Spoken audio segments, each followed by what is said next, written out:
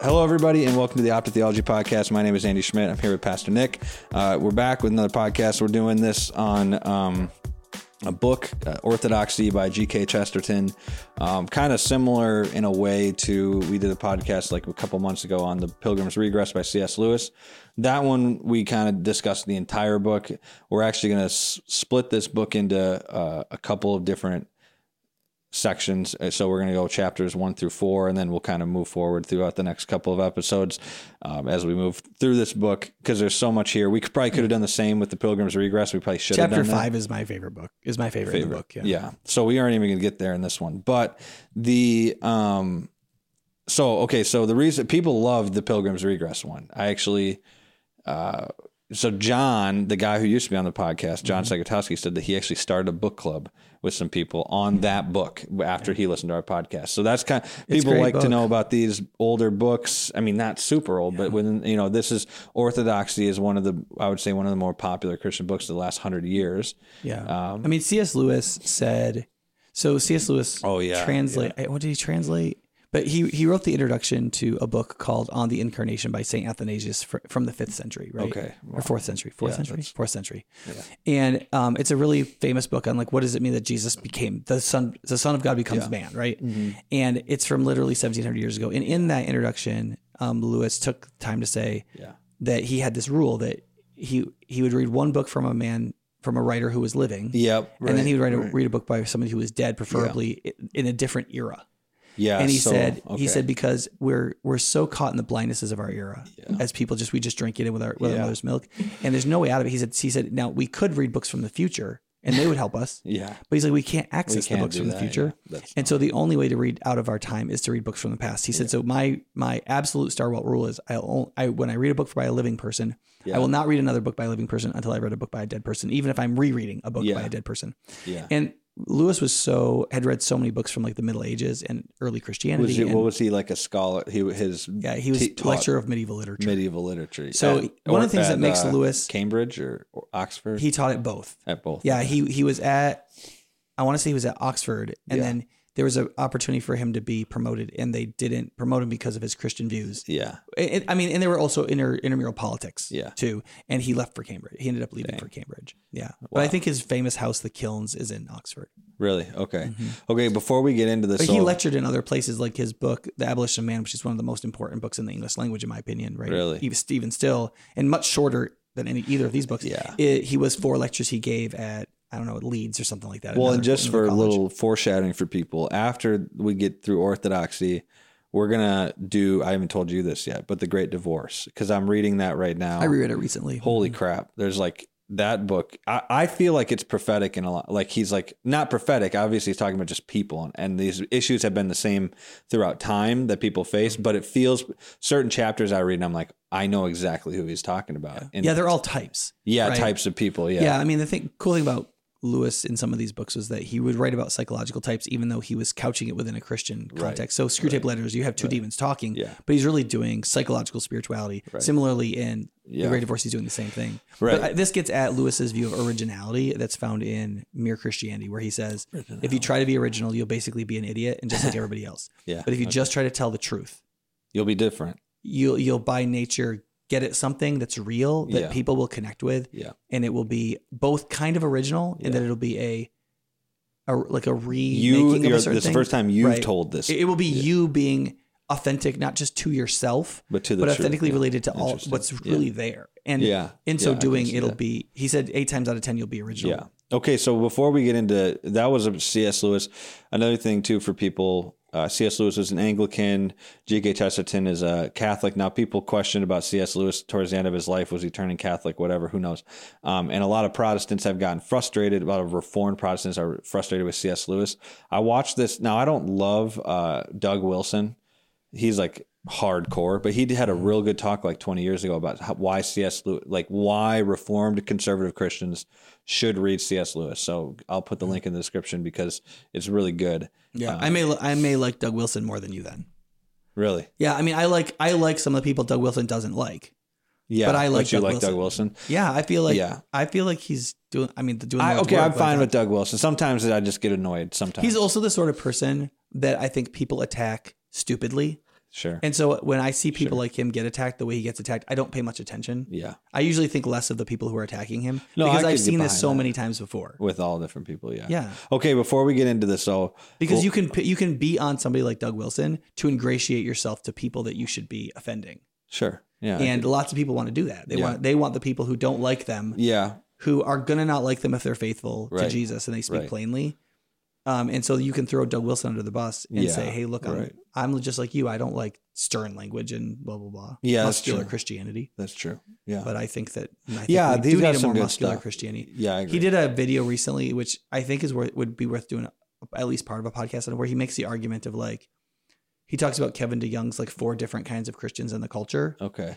And he says, and he's like a number 4 under that taxonomy. Oh, okay.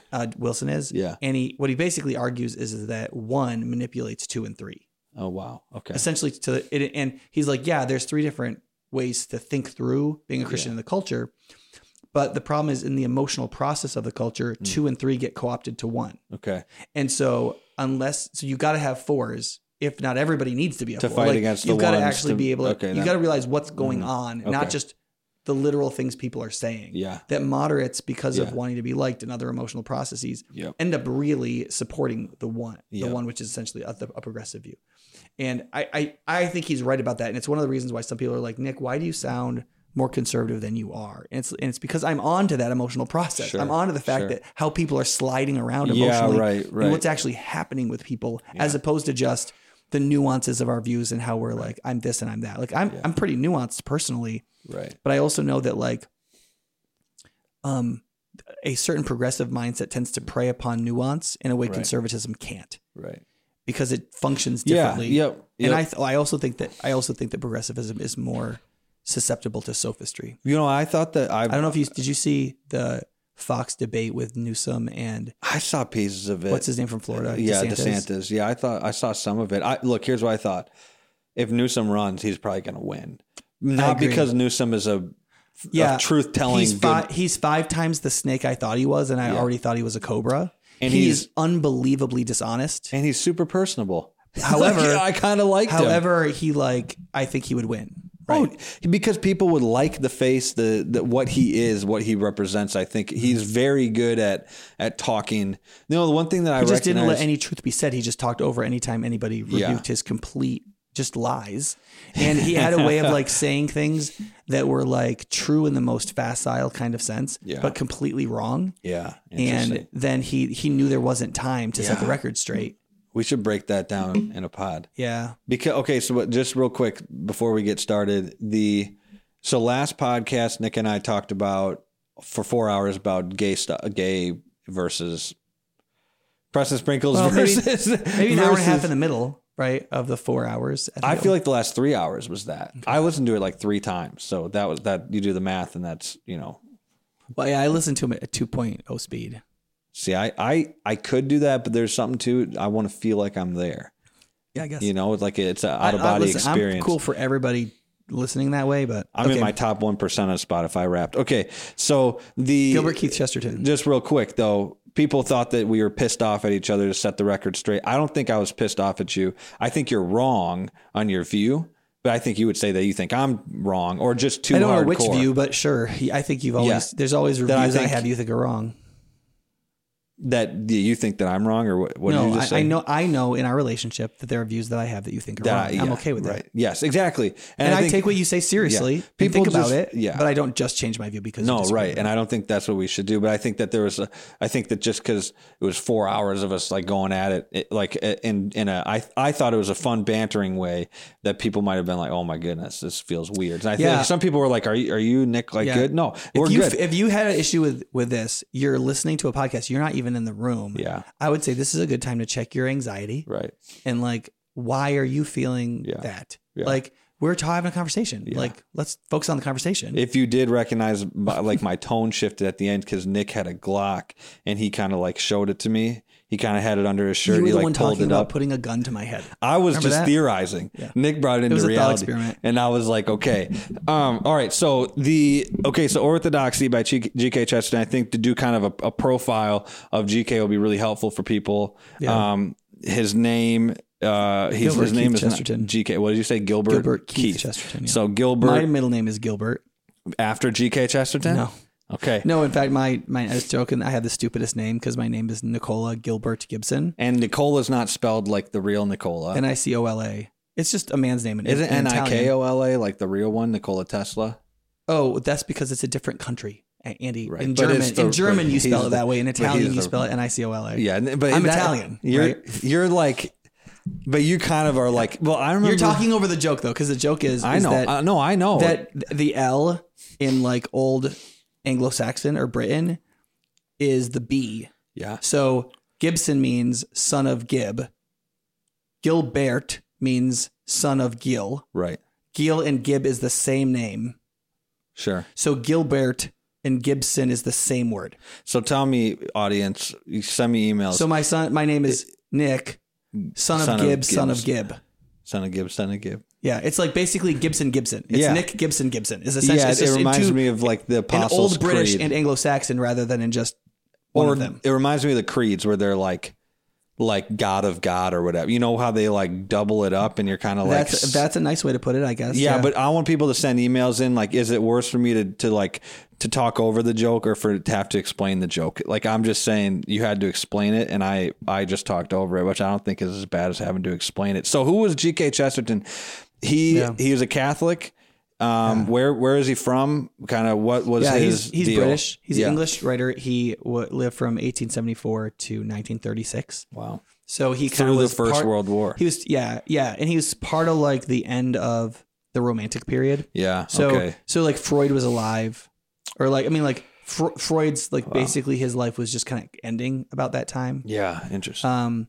And so like all the kind of modern things we talk about, like Marx, Darwin, Freud, Nietzsche, Schopenhauer, all these people had already written and they were part of the European consciousness. But that was the begin. That hadn't fully made its way into the culture yet at that point. Oh yeah. I mean, it had totally possessed all those things that totally possessed European culture. That's how you got World War I, frankly, in my opinion. So, okay. So it had made its way into the culture. I guess I'm thinking about how it's made its way into the culture today. And I suppose it probably, has made its way into the culture in a different way than it has today. Like they weren't doing like transgenderism and stuff like that, like we have today, which is a result of a lot of that stuff. But also communism is a result of all that stuff and things like that as well. Yeah. I mean, so in some ways, all of those writers and thinkers were responding to the Romantic era. Mm-hmm. And in that, the reason why that's important is because Orthodoxy, in a way, is an attempt to explain how the Romantic impulse is correct and healthy. Sure. And that Christianity properly satisfies it without destroying it. Yeah. And nothing else does. Yeah. That's essentially what the whole book Orthodoxy is about. Would you say that Orthodoxy as a book, from G.K. Chesterton's perspective, maybe not from his perspective, but the way that I look at it is that G.K. Chesterton is trying to say that the orthodoxy of Christianity is made up in a lot of paradoxes that are going to make you feel like there's a romantic side of Christianity, and then there's this real objective, hardcore, true side of objectivism side of Christianity, and how both of those things like paradoxically play with each other in how Christianity works itself out in practically in people's lives. Is that kind of like orthodoxy is paradox, which kind of feels weird because paradox feels unstable and orthodoxy literally is stability. Means right belief. Yeah. So those two things he's trying to even in his definition of orthodoxy is a paradox.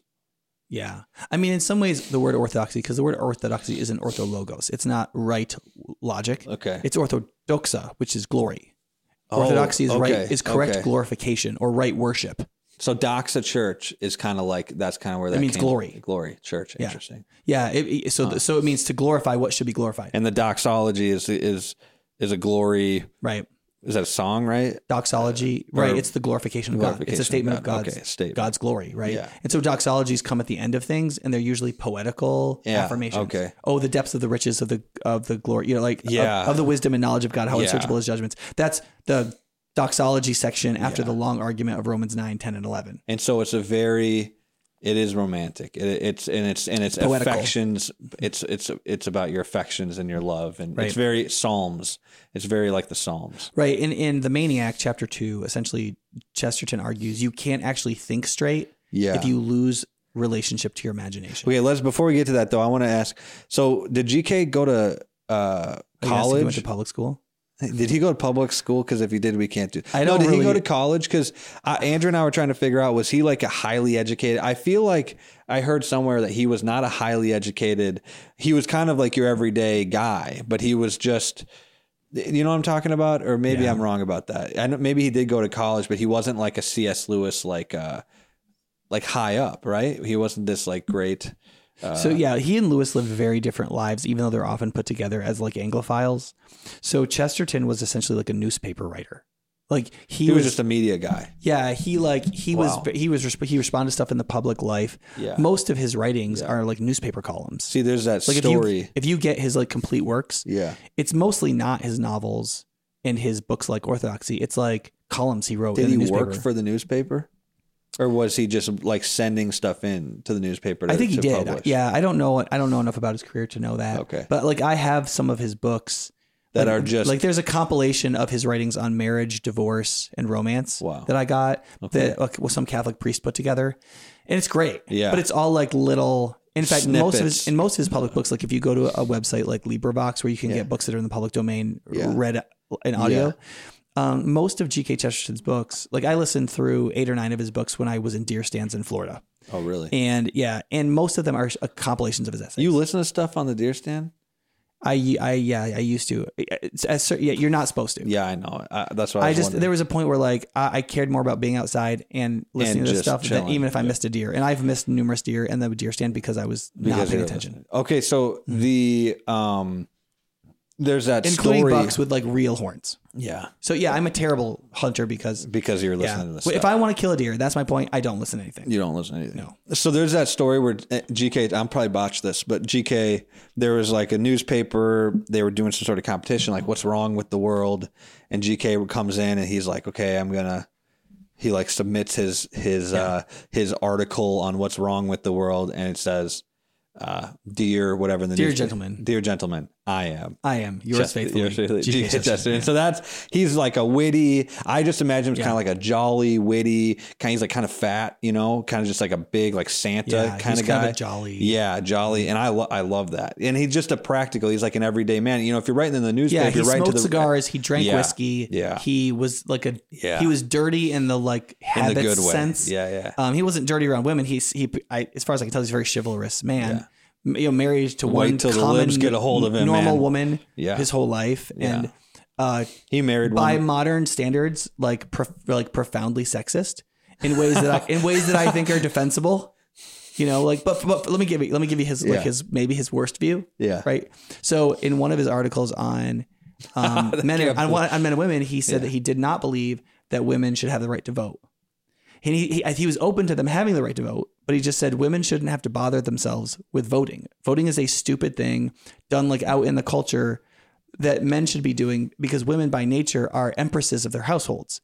They should not be encouraging in themselves the democratic spirit. Yeah. They're dictators by nature, and that's how they should live. They are benevolent dictators. That is the work of women. Right. And so, but it also misunderstands the democratic process by nature. Whereas men, and so he actually believed that was partly if you live in an egalitarian society. That was partly gender roles. Yeah. Now, I don't think today he would be like, women shouldn't have the right to vote. Look, because he was actually a very strong Democrat, like he says in the book. Not Democrat like Democrat party, but Democrat like the idea that people should govern themselves and that what we share in common is more than what we are different, and therefore we have a shared franchise. Yeah, I don't disagree with his view, and I've thought this for a couple of years. But I don't think that women should vote, not because I don't think that women's opinions matter, but I think that if men and women married on the basis of what they believed politically and theologically, they would agree. Like that there's a lot of people think you can get married and have a family and then not agree on things that are incredibly important. On one level, like, so first of all, just to be clear, I think women should have the right to vote, and I think you do too, right? Like, they should have the right to vote, at least, even if they do or don't use it. It depends on what you mean by the right and the right to vote. So I think women in our society should have the right to vote. Based on the egalitarian perspective, then sure. Yeah, but I don't think know egalitarian. But I think that part of the issue is we already believe that not everybody should have the voting franchise because children don't vote. And criminals don't vote. At least right some now. of them. Yeah, some of them. They will soon. If you've committed a crime that's bad enough, right? Let's say. Okay, so you still have a husband and wife voting for their family. Yeah. So you have somebody voting for other people, right? So the old view of democracy was a husband votes for his household. Yeah. Right. And so you would think that the wife would have input into that. She would be She's going to talk to her husband. To the husband, here's what's good for our household based on all the things I'm saying, all the things I'm doing. What about our children? Well, and then he's going to take that into consideration. And then he's got to go out there and vote for their it. family. Right. I think if you said to Chesterton, hey, but our society is like 60% single now. We just don't even have households. He would say, well, that's too bad. It means your society is sick and dying. Yeah. Right. And he'd say, okay, but in the meantime, should women have the right to vote? He'd probably say yes. No. Yeah, because I don't want to talk for GK. In his world, I don't know. In his world, everybody got married. But I agree with that. So anyway, I don't want to get bogged down in what might be his worst view, but like part of it was, or his best. Maybe we implement it and it but part of it is society. Like Chesterton's way of looking at the world was he had this kind of disagreeability to him. If everybody in his era was saying women should have the right to vote, he was prone to be like, well, he would naturally think about, well, what would be the best possible defense showing that women were amazing. And in which they wouldn't have. Like, what's the other way of looking at it? And that you would have to agree with what he thinks about women, but you disagree in how it should function. Right, where like he would get to this conclusion that maybe women shouldn't vote, even if they had the right. Yeah. But it's because women are too good to vote. Yeah. Like, that's kind of a weird way to argue. But whether or not that's right, Chesterton's like attitude of like, being disagreeable to his times and all the truisms everybody's just like regurgitating. Yeah, he's like, right. What if the opposite actually is true? Yeah. And in the kind of era he was living in, romanticism was dying because things like World War I were happening, right? Like there was this starkness to the world. So he saw that happening. Right. And so romanticism had risen in the 1800s by people like Byron, but it was this kind of stark, disgusting, like remember the book we did with Clavin? Where he was talking about different kinds of romanticism, the truth of the beauty, how there was like a kind of like masculine-ish, but also selfish and like kind of romanticism that had risen up. And so people had kind of cooled on the idea of romanticism and they were moving to like a stark modernism, right? Where even in the book he talks about like some people were romanticizing suicide from a modernist perspective. Yeah. And he's like, this is all so stupid. Like there is a good romanticism that gives wonder to the world that enlivens our imagination correctly so it comes rightly in relationship with logic and reason. So that we're not just thinking reasonably in a circle, but the circle is big enough to be as big as the universe rather than this tiny circle of insanity. So how you see this play out in real time is like after World War II, the way that buildings were constructed and architected were a lot different than they have been historically in general. You know, you lose a lot of fluorescent Why go through the inefficiency of beauty? Exactly. If fluorescent lights, concrete, it just very ugly. You know, Jordan Peterson said, and he did a talk on beauty that I went to see live. He was just like, if you want to like find the worst place in the world, go to the psychology department at your local university. Like that. He's like concrete cinder block, like just he's like, it'll make you want to die. I mean, you walk in there, and so he like his and that first seems weird, goal, right? Because if the whole point is the alivening or healing of the human mind, but because determinists don't believe in imagination. Do you want to know the story that he told about that real quick? So he said that when he first got to Toronto, they gave him his office, and he was like, it was the most hideous thing he's ever seen. So he spent like a ton of time trying to make it as beautiful as he possibly could, but he had to jump through all these hoops because the administrators didn't want it to look good because they hate beauty and stuff, and he was just going off about it, and like it took forever for him to try to make this room look good so that he could actually counsel people, like help people in this room. And he finds out 5 years later or something like that after he had finished making his room beautiful, which he had to go through all of these hoops to do, and that nobody wanted him to do it. He finds out that when they brought new professors to the university and they showed him around the place, they would take him to his office and show his office. Yeah, and that makes so much sense. You'll have this much freedom to do like make your room look like this. And he was just like, oh my goodness, like that. That's crazy. Yeah, I mean, one of the things you'll find both in Chesterton and in Lewis and in other Anglophile writers like them was they were witnessing the growth of the bureaucratic state. Yeah, that things were being done through bureaucracies because in the late 1800s, this was associated with von Bismarck from Germany. This idea that like if we organize everything more if we get everything organized in these like great bureaucracies, modern society can do things that never could have been imagined before through organization. Right. They didn't have computers yet, but they were like, if we had the right bureaucrats, if we had the right people counting things, the right like the right like and that's why that's how the modern school system was developed, right? It's like people sitting in chairs, in rows, counting numbers, writing sentences. Factory. It was very factory focused. You were going to get out and you were going to be a factory worker. Sort of, Andy, but like you don't need schooling to work in a factory. No, I know, it's crazy. Or at least then you didn't. Yeah. What you needed was what Bismarck needed and the quote modern society needed was actually white collar cogs. That's true. They needed people who could read and write and do math, who could do arithmetic and could like stamp forms. That's true. They were like literary. Okay, that's true. Yeah. Like factory workers, essentially. Yeah. And in so doing, you could organize a society and do stuff. Now, Bismarck was right in one sense that you could organize and do things that almost nobody could. That's what got him to the point where he thought he could like take over all of Europe, right, in World War I. But the problem is that what Chesterton saw was it was a disgusting society. Like it just you lost everything of the imagination, everything of beauty, everything of like in bureaucry you that was missed like the clean and healthy and spontaneous and the individuality, the individual innovation. When people are just doing the same things and they're not allowed to even think outside of this little tiny box or this everything's cubicle. Governed by rules. Exactly. Right. Like you have try no stewards to do anymore. All different. you have is people become machines. Okay, I'm gonna like, and part of it you could be like, yeah, well, people are really unpredictable and they do stupid crap and they discriminate against others. So like, why can't we have all these rules? But the other thing is, but once you make a human being a machine,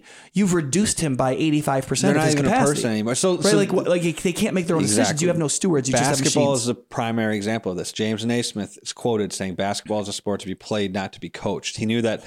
He wanted the game to be creative and people to try new things. And once he knew that it would start to get really systematized, people wouldn't be able to actually create within the bounds of the court anymore. Now it was all about systems and all of these playing like the game the most efficient way possible. Yeah, and it's like you lose all of the beauty. That's why people love Jordan and all these guys. I have no interest in watching a professional basketball game. It's really boring. I mean, you could go back to watch the 80s and 90s. You have like Jordan and Magic and Bird, and it's like they're just throwing like stuff up behind their head, and like if it goes in, it goes in. That's what people fell in love with, and even then it was still systematized. Now it's at a whole level where it's like it's like robots going up in X's, and there's literally X's and O's, and you have some players who play outside of the box, but it's like which is similar to the Moneyball system in baseball, right? Exactly, it's like okay, we get the guy who gets it, and like on one level, that's a really good way to win and make money, right? If winning is the goal, which it is, it's not a way to make it interesting, exactly. And I think that the problem in sports where you get a better way to win, but you're creating a much less interesting thing for the fan. Yeah. So that you might get fewer fans over the long term. Yeah, I wonder how that's a similar difficulty to what Chesterton is saying happens with like society of bureaucrats, right? Is like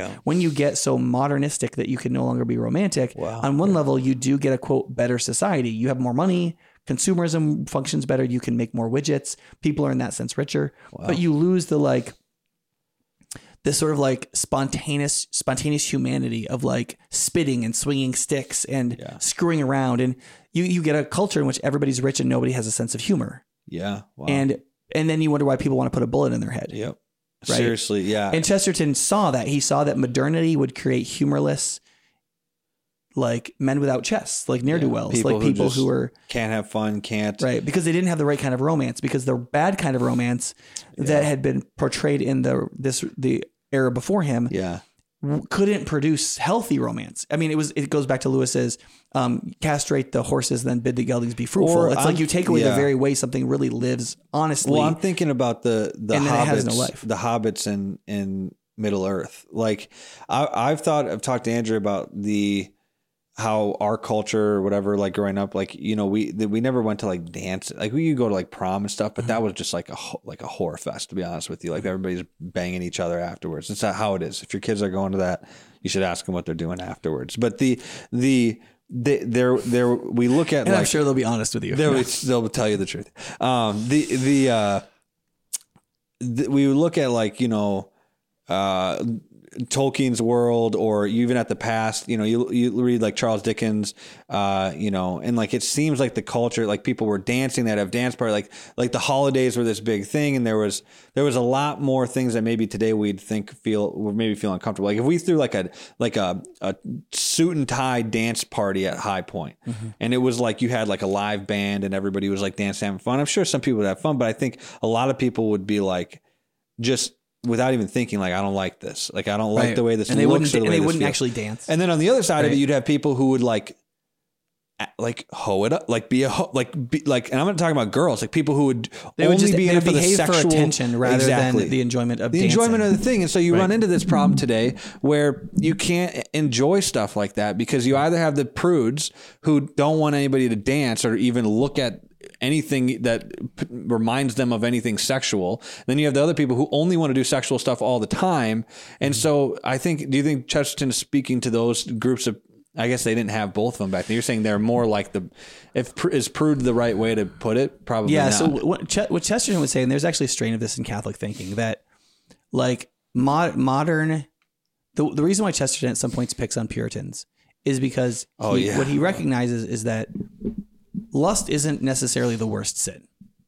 What is this, like murder? Like if lust, it goes together with fertility and virility and living life and taking hold of things in the present, there's a little bit of good in it, as opposed to like pride that there's just, it ruins everything. Okay. And so for the sake of distinction, so people don't get mad.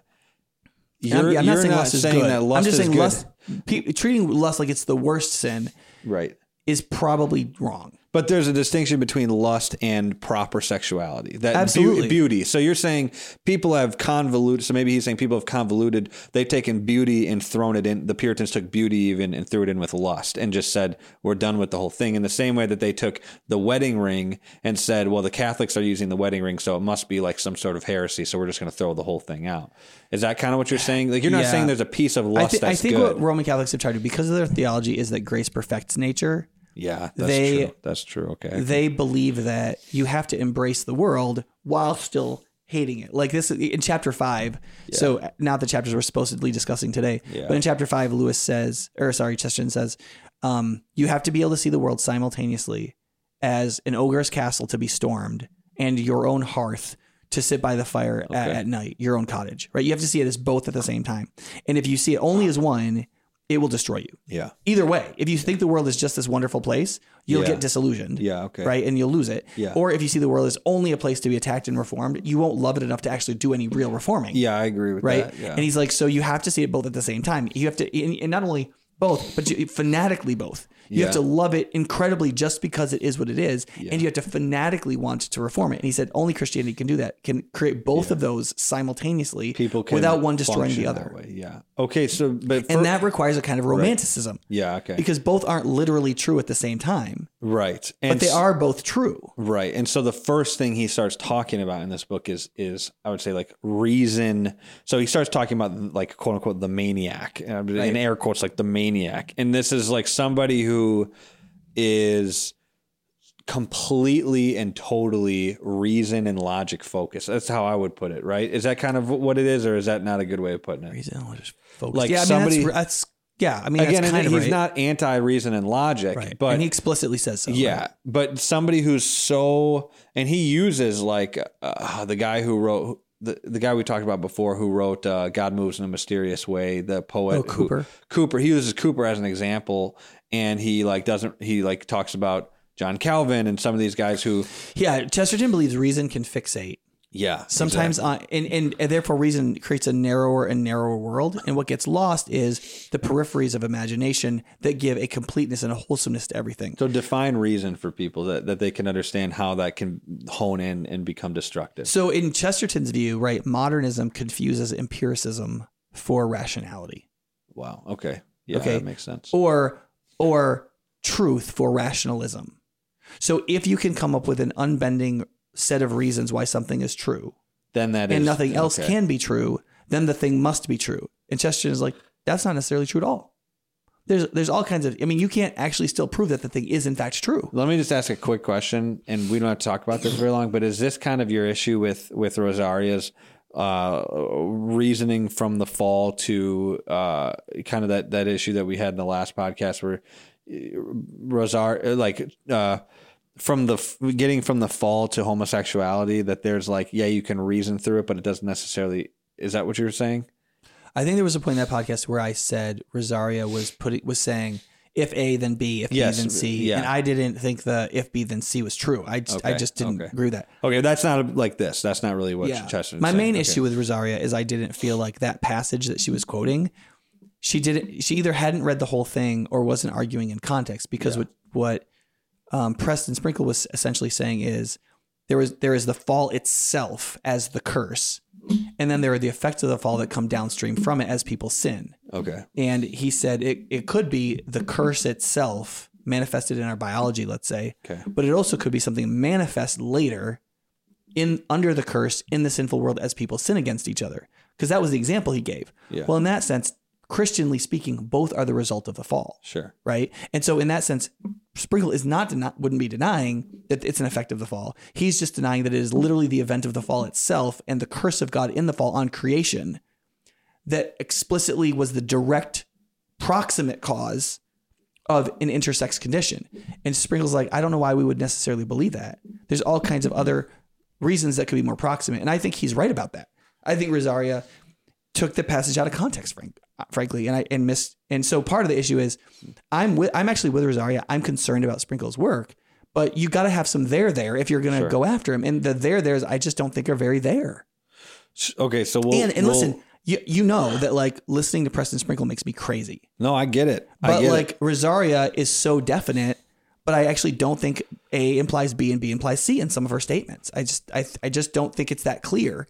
Sure. And so in that sense, maybe that makes me sound like I'm equivocating, but I'm not. It's like if A doesn't imply B, then your A to C doesn't work. Well, it's not, it may be right. Right. It's not deductive. And Chesterton would say something similar. He'd say, look, there are things that are true that you may have an extremely difficult time building a rational case for, but human common sense can perceive it. And that's actually healthier and truer. That's why in Ethics of Elfland in chapter 2 or 3, whatever it is, he's like, it's common sense in some ways is healthier than unmoored rationality, because rationality keeps getting narrower and narrower and narrower until it's insane. Yeah. And so he uses Cooper as an example of this. Yeah. That one of Calvinism's doctrines is predestination. And if you fixate mentally on predestination you're gonna go long enough, you can go crazy. And that's true. So this has been like a really difficult thing for me, because I'm one, we're not going to get off on the Rosaria thing. Like that conversation will continue in the future. I can assure people. Both of them are invited on whenever they wish to come. Whenever they want to come on. I've tweeted at Preston, whatever. But I've really struggled because there's a piece of me that reads C.S. Lewis or G.K. Chesterton. And I would say C.S. Lewis and him are in a similar vein in that I think they both submit to what a denomination, Anglican or Catholic church, believe to be like this absolute truth. I think they submit to that in their functionality and practical faith, but in their writings, they're much more like small L liberal in their kind of openness to different kind of views. Yeah, they're more liberal because they're more conservative. Yeah, but that's what makes the ultra reformed people really uncomfortable. They don't like when people start to move outside, like think outside of the stuff. And so, but I read stuff like Chesterton and what he's saying about reason and logic. And then I think about, but I'm also like, I don't know what other way to look at predestination or at things like that. It seems like predestination either means things are predestined or they're not. Like I look at it and I'm like, and I also look at Arminianism and I'm like, that really, like I've read a decent amount on it and some real good people. It just doesn't fit the way, like I can see a couple verses where I'm like, I'm loosey-goosey with it. I think it's totally rational. You could argue, I don't think it's contradictory, but I have trouble exegetically that the passages it's quoting, that's what those passages actually mean. Arminianism? I think Arminianism is exegetically weaker. Yeah, that's basically I think where I've come interpreting to. Like, the Bible passages. Right, and in sheer volume, it's like there's a lot more on the predestination and the will of God working itself out in humanity than there is on like falling away from the faith or something. Yeah, like but that. One of my fears though is that, and this is what Chesterton is getting at, without the aid of a sort of imaginative, romantic common sense, which I think he would argue is everywhere in every text of the Bible. What will happen is we'll read the passages on predestination in Ephesians 1 or in Romans 9. Yeah. And those will actually become oppressive to us because we'll over apply them. Yeah. Like humans are so prone to this one thingism where we go, this is the thing. Like the problem with our country is Republicans. The problem with, the problem with my life is, like this person who's toxic my or husband like or something. Everybody or wants wife. like this one answer. And the problem is the world just doesn't work that way. Right. Other than the one answer is we don't submit to God. Right. Like that, like, but that's a big answer. Right. Yeah. So I think what Chesterton wants to get at is if you narrow yourself down on anything, because like if you believe in Calvinism, as a Christian, I think for the most part you're going to be fine. If you believe in it broadly, and if you believe in all the doctrines work together, and in it you see the glory of God and His beauty, and can be glad in God, right? If you get focused on the fact that what makes Calvinism work is a certain interrelationship between an absolute view of depravity, that the good in man is erased, not just contaminated, essentially, and that therefore only predestination and God's monergistic work in salvation, that God only exerts energy in human salvation. Right. The problem is once you get that in you, the problem is like what people find is in the bigger commonsensical way of living their life. They're like, well, then how can anybody be responsible for what they do? Right. And you end up becoming like the modern social worker who believes in such neurological determinism that nobody could change, nobody could be better. They just are what they are. They're just a product of their environment. They can't. And you essentially believe that everybody is just simply the result of predestination and reprobation. Yeah. And you even though doctrinally you want to believe that and so what Chesterton would say is, the way Cooper saved his soul, even though he was a Calvinist to his death, was he at moments kind of romantically stopped believing where Calvinism took him.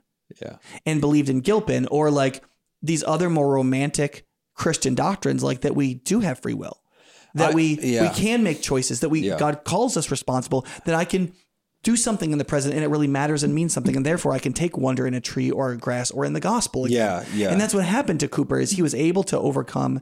He didn't stop being a Calvinist, but what happened is that tiny circle. So in The Maniac, Chesterton says the people who are the most committed to logic aren't just the chairs of philosophy, but they're also the people in the crazy house. Oh, people yeah. Who are maniacs I thought or that insane. was a real good point. And he said, and if you could talk with those people, you're never going to win an argument.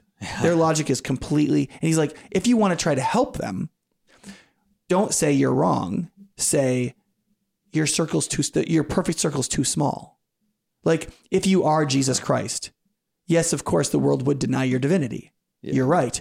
But do you really believe that the love you find in yourself is the greatest love that there could possibly be? Is there no better creator than you? Like, or if you believe that everybody's after you, like, don't you think you'll be much freer when you walk out in the street, realize that nobody cares about your life at all? Right. And that's what you're actually afraid of. That's a psychological or even a romantic way of looking at the world. And he said, that's the only cure. You can't cure people who've gone deranged by reason with reason.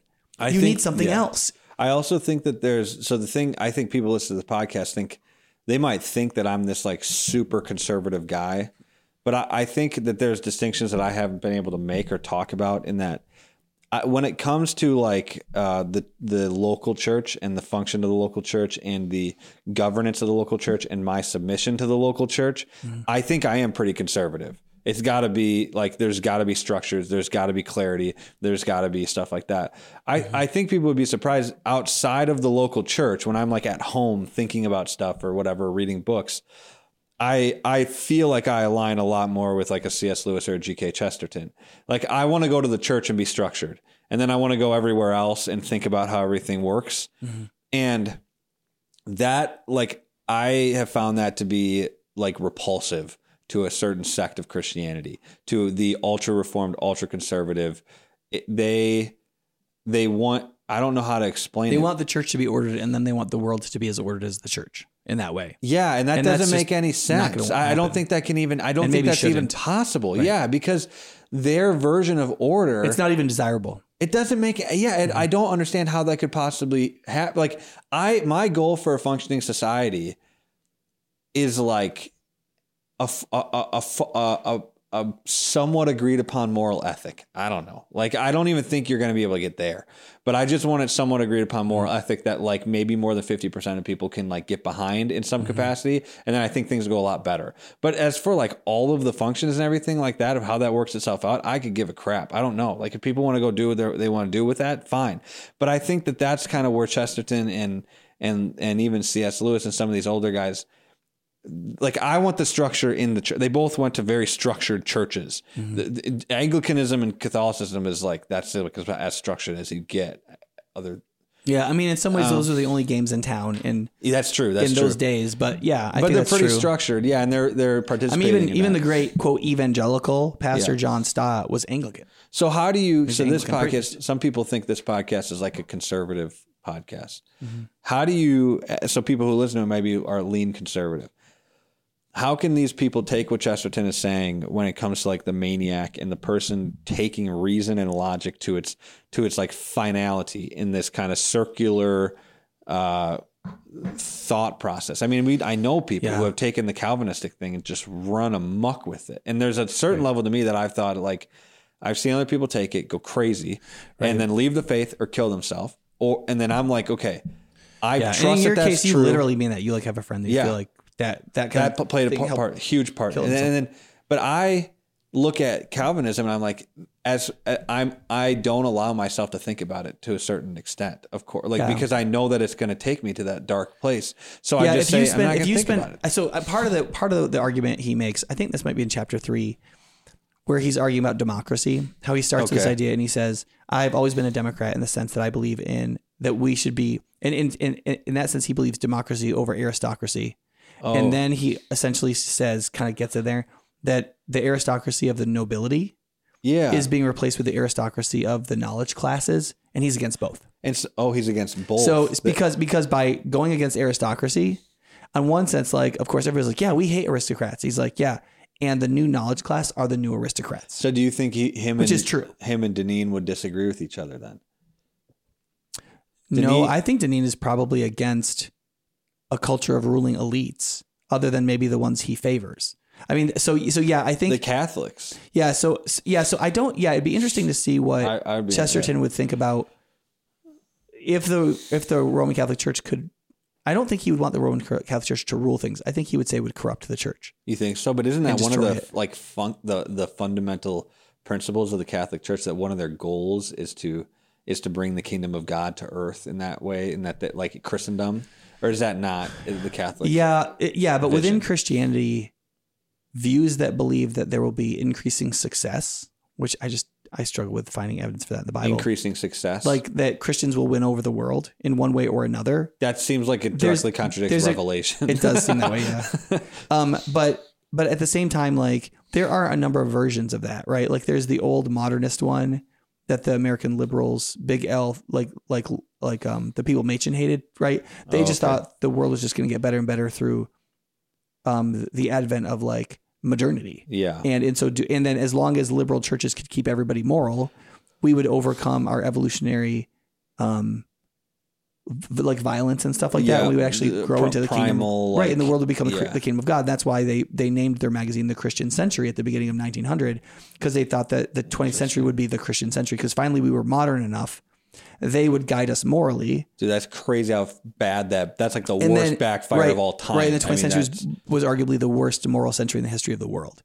Right. Other than Jesus being killed. If you do it by body count, it's by far the worst in the history of the world. Right? Do you think it's worse than when Jesus was killed? I would think if Jesus' death pays for the sins of everyone, then his death could condemn everyone. Yeah. But so that was the greatest century of all time. The greatest and the worst. Yeah, in a way. But I also think, like, generally speaking, to say the 20th century was the worst century is perfectly It's insane. Fine. Yeah. 100 million people died in 30 years. It wasn't even like the whole... And murdered. Like just blown into smithereens. Yeah. Worthlessly destroyed. Yes. And you got to watch Oppenheimer. And that doesn't even count like the people that got murdered in places like Africa during that time, because we weren't paying attention. No. Right? And South America and the rest of the world. Yeah. Yeah. And so... like Belgian Congo, I think, was still in the 20th century. So anyway, the point is that what Chesterton says is in old Europe, you had the aristocracy, and they controlled everything, right? Yeah. And they controlled the common people, right? And over the course of the Anglo-Saxon Revolution in England, from Magna Carta onward, power was wrestled from the king to the lords to the common man, democratically, right? But at the same time, what happened is the English people were estranged from the land. So you had all these people who could like vote, but they didn't own any property, right? And all the property in England was spoken for. There was no west to win. There was nowhere to go. Yeah, you weren't going to go. And so part of the issue with industrial England was you had all these people who were basically servants on land, who didn't have any land. And so then they all got like offset to cities, and they were living these pretty terrible urban lives that Dickens was writing about, right? Of thieves guilds and terrible factories and people dying of tuberculosis. You think and so on. like if those people from that time came to today and they saw people like selling their land and stuff, would they think like they would be like, what is wrong with you? Why would you sell your land? To live in an apartment building? Yeah, they would say that's crazy. I'm going to New York City and sell 400 acres. They would be like, "You're an idiot." I think I don't even know what they would think. That's crazy. They might, but I don't know that they'd like, buy the land. Part of the issue is like the inner city of today in America is nothing like the inner city of 1827. Yeah, it was like 27. There was like or 1830. Garbage everywhere. It smelled terrible. Like literally diseases everywhere that would kill you and all your children. Have you ever seen? And that's just not really true. Even in the worst parts of America, you're not dying of tuberculosis and cholera. Right. And so there's those cool videos that are like restored like 1920s, or even like they go back as far as like the 1910s, restored videos of like downtown New York. Mm-hmm. Have you ever seen those? They're pretty sweet. They're like on YouTube. You can just watch like 20 minutes of just like a street in New York in the 1920s. Yeah. People running around. Now it's on these old cameras and it's restored. And like it looks cool, but it's like, it probably smells like crap. But if you go back to if you go even today to like a garden store, there are types of tomatoes named after New Jersey. Oh, really? And the tomato is a tropical plant from China. Like, why would New Jersey be the best place in America? Why would New Jersey be famous for tomatoes? And the answer is because New York City produced something around 2 to 5 tons of horse manure every day. And that had to go somewhere. And so it got put on barges. It shipped to New Jersey. That would suck. And they distributed it to farms. So New Jersey became one of the most fertile places in the planet. Wow. Because it was getting tons of free fertilizer just every day. Yeah. And so it became this like breadbasket basically. Yeah. And so for growing garden plants that you could then ship back to New York City that would be purchased. Right. So tomatoes were a very fragile fruit. So when you picked them, you needed to get them in people's houses in a day or two. Right. Especially heirloom varieties from 100 years ago. Yeah. What better thing to do than to put them on a barge that's going to go back to New York City and sell them on the market. Right, and sell them there, right? And so New Jersey tomatoes became famous, right? But it was because there were herds of pigs. Like if you were really poor in New York City in the 1700s, there were herds of wild pigs roaming around the city that occasionally ate children that you could fill out a form in New York City. This is what I was told, at least in my American history up to 1860 class in undergrad. Okay. That like you could fill out a form and get the right to kill one of these pigs to feed your family. And then you would do it. You would like catch one of these pigs and kill it, and you'd feed your family with it. That's how things should be. Like Gangs of New York is not that far off. I mean, it was really that brutal in lots of ways. Yeah, people like kind of, I think, romanticize all that time period. And it was extraordinarily brutal. That's why I don't like the trad wife thing on. I just think it's ridiculous. You put any of those girls in the 1920s and they'd probably kill themselves. Like, I'm not even being over. I mean, like, they have no idea how to face any adversity. You are on Instagram all day taking videos of yourself. I know. I don't know what to tell you. I mean, people do. Yeah, people forget. Like, did you listen to the Barry Weiss? Did the sexual revolution fail? I haven't listened to the whole thing. I started it. It'll drive you crazy. I mean, it's not a debate. It's not interesting. The intro video had like boobs on it, so I was like, "Whoa!" All of the people that were in the debate were very interesting people. Yeah. And if you listen to them in longer form elsewhere, I thought she was pretty silly. But I get where she was coming from. Married to Elon Musk or something? I think she's with Elon Musk. I don't know the nature of their arrangement. Marry. He just has kids. Yeah. That's what he does, right? She sounded a lot like a girl It's like a girl who'd been talking to Elon Musk a lot. Yeah. You know? I don't even know what that sounds like. Yeah, but essentially their argument, the pro argument was the sexual revolution is everything we like that happens to women and nothing that none of the results. So the immediate causes that we asked for are the sexual revolution. The secondary results that must happen on the basis of the first things, none of that's the sexual revolution. That's just modernity. And so if that's what you think, then of course you win, because basically like being able to control your own fertility, being able to not be raped by your husband, all that stuff everybody loves, right? Which wasn't, I want to be clear, there's no evidence that being raped by your husband was common. Okay. There's no evidence of that. Their argument was there are numerous states in which if a woman was like, I don't give consent, that was irrelevant because getting married is giving consent, which of course it is, but that doesn't mean that you can do whatever you want with your wife. Right. right? Yeah, I don't think it's general consent for the rest of our lives. That doesn't mean you can rape your wife. Right. But it also doesn't mean you can just withhold sex for the rest indefinitely. Correct. Yeah, it's supposed to be a loving give and take. Yeah. In a covenantal relationship. It's supposed to be playful of love. if it's healthy. Like if you're at the place where you're just like, either I want to like rape my wife or I'm never going to have sex with my husband again. You probably need some help. Counseling. Yeah. Like find help, please. Okay. So what one of the things Chesterton is getting at here in terms of that is he first starts with what everybody believes, right? Which is aristocracy controlling everything is bad. Yep. And what Lewis says is what Chesterton says is there's some things that we believe probably should be done by experts, but that everybody should do for themselves. And he says like blowing your nose is one of those things. I got to blow my nose right now. Yeah. There's tissues right behind you. He also said writing your own love letters. Like if you think like I should write a love letter to my wife and you think, well, but I know a guy who's really poetic who would write a better love letter. Right? Oh, yeah. Should you have that other guy write the love letter to your wife? And the answer is no. You have to write your own love letter to your wife, right? Similarly, like, could a nurse wipe your nose? And the answer is yes. Go on Fiverr and get like a freelancer to write your... Yeah, right. And if you had a nurse wipe your nose, would she be better at it than you? I mean, she does it professionally, Maybe right? she knows more about the nose. Right. Yeah. And the answer is no, you still should wipe your own nose. Right. Should nurses raise children or should mothers? Yeah. Right. Well, maybe an expert at raising children could be, quote, better at raising children. But Chesterton is saying, yeah, but there are some things that everybody recognizes by common sense we really should do for ourselves. I'm always going to be better at wiping my butt than my kid, but doing it longer.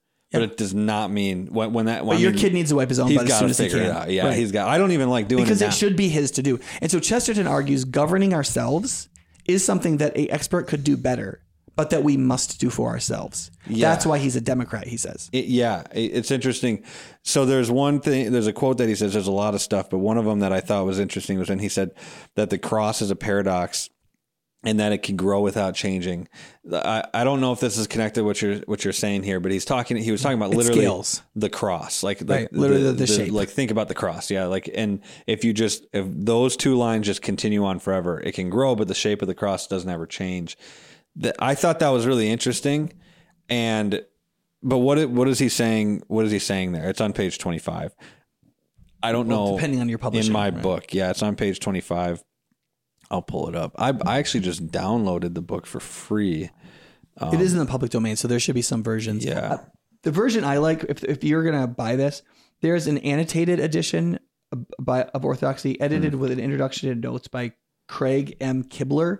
Yeah. And there are a number of anachronisms, like older references of people and stuff in the book, because Chesterton was a contemporary writer. He was writing for people of his day. Yeah. And there's footnotes for all of it. So if you're like, who the heck is that guy? There's a footnote that explains about that. it. Yeah. He's kind of talking at people. I love that. It sounds like he's calling people out. Yeah, he does. But oftentimes very graciously, though. Yeah. Like at the beginning of the book with, I think it's the W.E. Streets, or whatever. He's like, so-and-so said, I'll worry about my philosophy when Mr. Chesterton tells us his. And he's like, you said that to a person who needs only the most feeble reason to write a book. Yeah. You know? Yeah. That was and so he funny. makes jokes about even when he attacks Bernard Shaw, he's like, one of the things about Shaw is he can only tell a lie if he thinks it's the truth. Right. And he's like, and I also feel the same way. That is funny. He's so good at those one-liners. Yeah. He shows respect even for his most vehement opponents. Yeah. Cause he was a contemporary of Shaw's, and Shaw was like a total worldly, materialist. Yeah. Like modernity will solve problems. Science is all there is kind of. He was basically a Richard Dawkins of his age. Okay. Yeah. And Chesterton thought that his philosophy was like one of the worst possible philosophies in the world. Yeah. But he still engaged with it graciously. Totally. And he recognized the virtue that Shaw wanted to be brave, and he wanted to be real, and he wanted to be honest, and he wanted to be truthful. And Chesterton rightly was like, I see that in him. Mm-hmm. Because if you say, well, Shaw's just lying to everybody, there's nothing to him. People who recognize that Shaw was in earnest would be like, no, he's trying. Like I believe Richard Dawkins is in earnest wrong in his atheism. Yeah. I just think he's mistaken. So this is the quote, though. It says, but the cross, but the cross, though it has at its heart a collision and a contradiction, can extend its four arms forever without altering its shape. Because it has a paradox in its center, it can grow without changing. Yeah. So what is he trying to say here? Yeah, essentially what Chesterton says is if you have to start... So everybody starts thinking from somewhere, right? Foundationalist philosophy calls this properly basic beliefs. There are some beliefs that are so basic that if you doubt them, you essentially are insane. You go insane. These are presuppositions. Right. And so Descartes is famous for like trying to get down to the very bottom. And he thought, I think, therefore I am was the bottom. And then you build up from there rationally. Now, he was like, Descartes, in my opinion, was 1,100 years too late. Or not 1,100 years. He was 700 years too late. Because Augustine said in one of his treatises, I believe, therefore I am. Oh, interesting. Which is actually more true than I think. Right. Because are you thinking? Right. Like, what is thinking? Is thinking clear thought? Is thinking rational thought? Are you being rational or are you just being instinctual? You would say that thought also proceeds from belief at the foundation. I think that I believe that therefore I am is more self-evident than I think, because thinking means something. Belief is just the phenomenon that like I believe something. It's self-referential. If I say I believe I'm a human rather than I think I'm a human, the fact that I know that there's a phenomenon in my mind in which I am persuaded that I'm a human being. I don't even know what that is. Right. But I know I believe it. Yeah. Okay. Right. Whereas to say I think I'm a human, but wait, what if this is all just neurology? Am I thinking or do I just think I'm thinking? Maybe I just think I'm thinking. See, you could argue that Descartes didn't doubt enough. Whereas Augustine was like, because I know I believe, something is believing. Right. So I am, right? So Descartes, I don't think he was wrong, but like Descartes, I think a lot of people would argue was the beginning of this insanity. The idea that really? Doubting everything you could possibly doubt actually doesn't lead you to the truth. I think so. The scientific person would say, yes, but there are some truths that we find out better that way. And I think Chesterton would agree. But it's real hard to figure out what that is. Empiricism does. So there were things to learn about the world that people did not learn about the world until the scientific revolution. The Earth is round. It's a ball. Yes, and that's one of them. And that we can create pharmaceuticals and phones and like everything that and, we live in right now. Planes, right? That stuff came from an empirical revolution. Right. What Chesterton is saying is, yes, but what can happen though is at some point this good thing that you're filling out could eat everything else. So if you imagine like somebody who didn't work out, or they just went running and swimming, and at some point they're like, I should lift weights, and all they do is bench press, right? Yeah. All they do is bench press and sit ups, but they don't do anything on their back. They are building up muscle, and they're building up natural muscles that are good. Okay. And in some ways, they're growing stronger than they were when they were just running and swimming. And in that sense, it's a very good thing. And if they get in a bar fight, they're clearly superior to what they were before. Right. But then all of a sudden, their shoulders are hunching forward. Their posture's kind of weird because they're not actually filled out. And I think what Chesterton would argue is, like building your back muscles to fit your front muscles is like empiricism connected to the right kind of mysticism. Okay. The right kind of belief and the right kind of use of imagination is supposed to go along with the right kind of use of reason. And if you excise the imagination part, the reason will drive you crazy and you'll become the maniac. Yeah. I wonder how this is played out. And then you'll believe in bureaucrats and aristocracies and scientific control of society and breeding. And you'll become a eugenicist and a Nazi and a communist. Psycho. I mean, I wonder how this plays itself out. You did ask a question in the thing you sent me about evolution. Yeah, he would argue some ways of believing in evolution are similar to this. His belief about what's wrong with evolution is similar to his belief about what's wrong with Calvinism. There are things in evolutionary theory that if that's what you mean by it and that's what you focus on, it will lead you to insanities. Sure. But he didn't necessarily say evolution is wrong.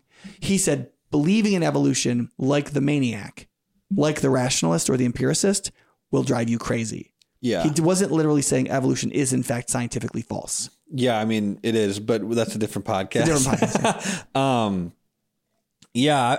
interested in that because I'm thinking about like the contemporary church in America, and I'm wondering how, as you're talking about the kind of the mysticism as kind of the backbone or I guess not the backbone, the back muscles that complement the reason in the front muscles or whatever. And that can stand somebody upright and then they can function properly.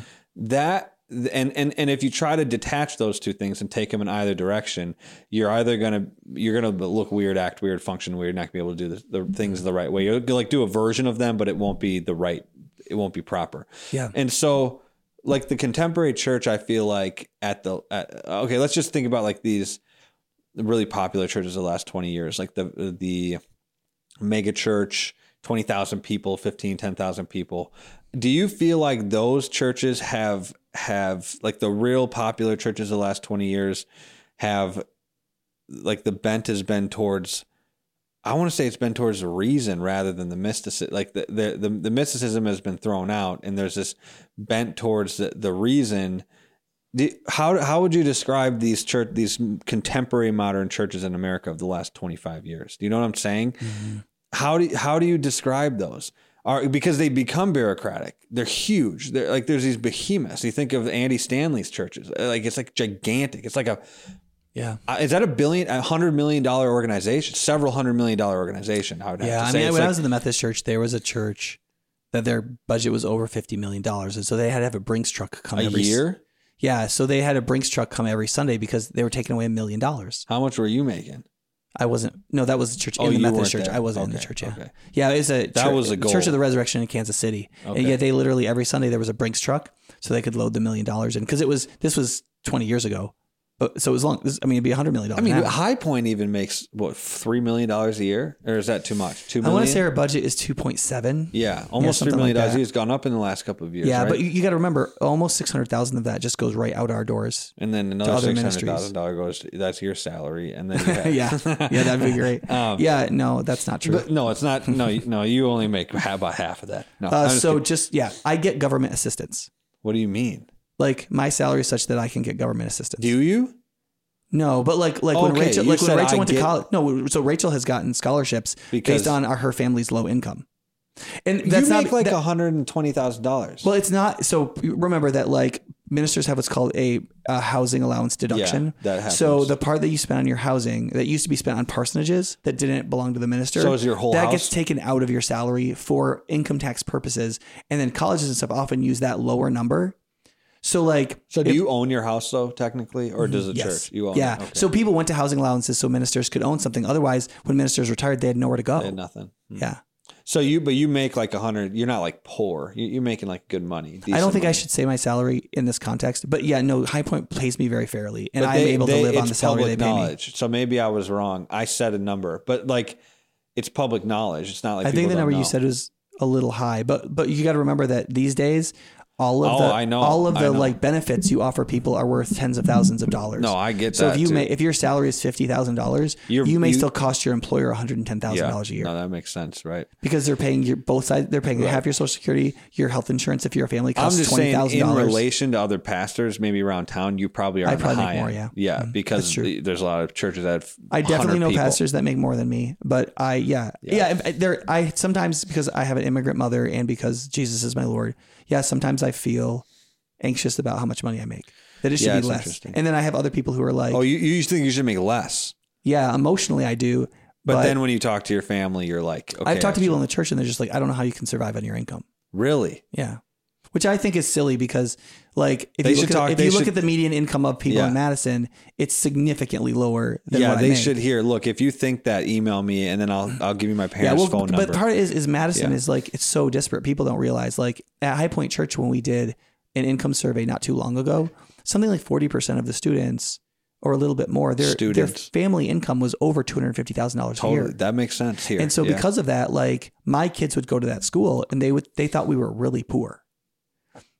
They thought you guys were poor. We were really poor. And I said, kids, if you have a choice about what you eat for dinner, if there's any choice about what you eat for dinner, you're not poor. You're not poor. If you are walking into a house, you're not poor. I mean, in a lot of ways. Yeah, that's right. Okay, but what's the answer to my question? How do you look at the contemporary church? Yeah. Because what is Chesterton? I'm trying to think of how we can think about this today. I think part of the critique of I gotta shut the window because it's just in my house. Go ahead. Yeah, I think part of the thing Chesterton would critique is that there is a wholesomeness to absolute ordinariness that is necessary for human psychological and spiritual health. So and that what happened in the megachurch movement was churches stopped being these ordinary places and they became increasingly exciting places. So if you were like, well, what? Now on one level, the megachurch movement hit on something that was needed. So when like the first really famous one obviously was Crystal Cathedral, which I don't want to go to that one, but like one of the ones born out of that was what year was Willow Creek. What years? So Crystal Cathedral would have been 60s, late 60s, okay, early 70s. That's kind of when this whole thing started. Yeah, and so Bill Hybels was going to seminars at Crystal Cathedral in the early 70s, right? Is it in LA? Are you talking about like the Jesus Revolution type thing? Has it come out of the Jesus Revolution? I don't know. I wonder. Huh. But essentially, like what... you know, I did an interview with the lady who wrote that book. What book? Jesus Revolution. Oh, no. Yeah, I didn't release it. I just didn't. So Schuller, Robert Schuller, who was the Crystal Cathedral guy, was like, we need to be so much more relevant. And so what he tried to do was keep Christian spirituality. So he wasn't a liberal, but he put it together with a lot of the positive thinking stuff, like Vincent Peale's book, Power Positive Thinking. And he began to merge some of that stuff together. You can see that kind of attitude in like... Joel Osteen. Right. Joel Osteen is the one people would associate with that. Like this idea that like... think positively and you'll manifest your destiny in that way, that your destiny is what you think about yourself. Yeah, kind of. Right. And so they were trying to find a message for the day that could be made Christian so that it would be relevant. And then you can find a Bible verse to kind of take out of context. The best way I know of to frame this, to try to be charitable to them, which maybe we don't want to stay there, but to start with, is what Tim Keller said about trying to reach people in New York City was figure out the human fairy tale they're telling themselves. Like, what is the story that they're like, this is a great and beautiful thing that I wish to be part of? And then tell them that story in which Jesus is Lord of it. So for example, in like liberal Madison, that might be unity in multi-ethnicity, in which the rich don't have too much and the poor don't have too little, right? Well, that's a very biblical story, right? So you can tell a story about a Jesus who, when he gave manna to human beings, those who had much didn't have too much and those who had little didn't have too little. But there was difference between people, and that he's the one who breaks down the dividing walls of hostility in his son and in his blood, right? And so you could tell that story. So you could argue that Schuller and these kinds of people were trying to tell a new story to Americans, right? Based on the fairy tale they were telling themselves. How do I become all I can be? Right. The question is that working? Did it work, and what did it produce? So I would say Schuller's version was one of the worst versions of it. But he was very successful. Right. By the time you got to Willow Creek, what they did was they surveyed people and said, "Hey, what would you like there to be at churches?" So Willow Creek is where? Chicago. And that was how recent? So Willow Creek got going in the 70s.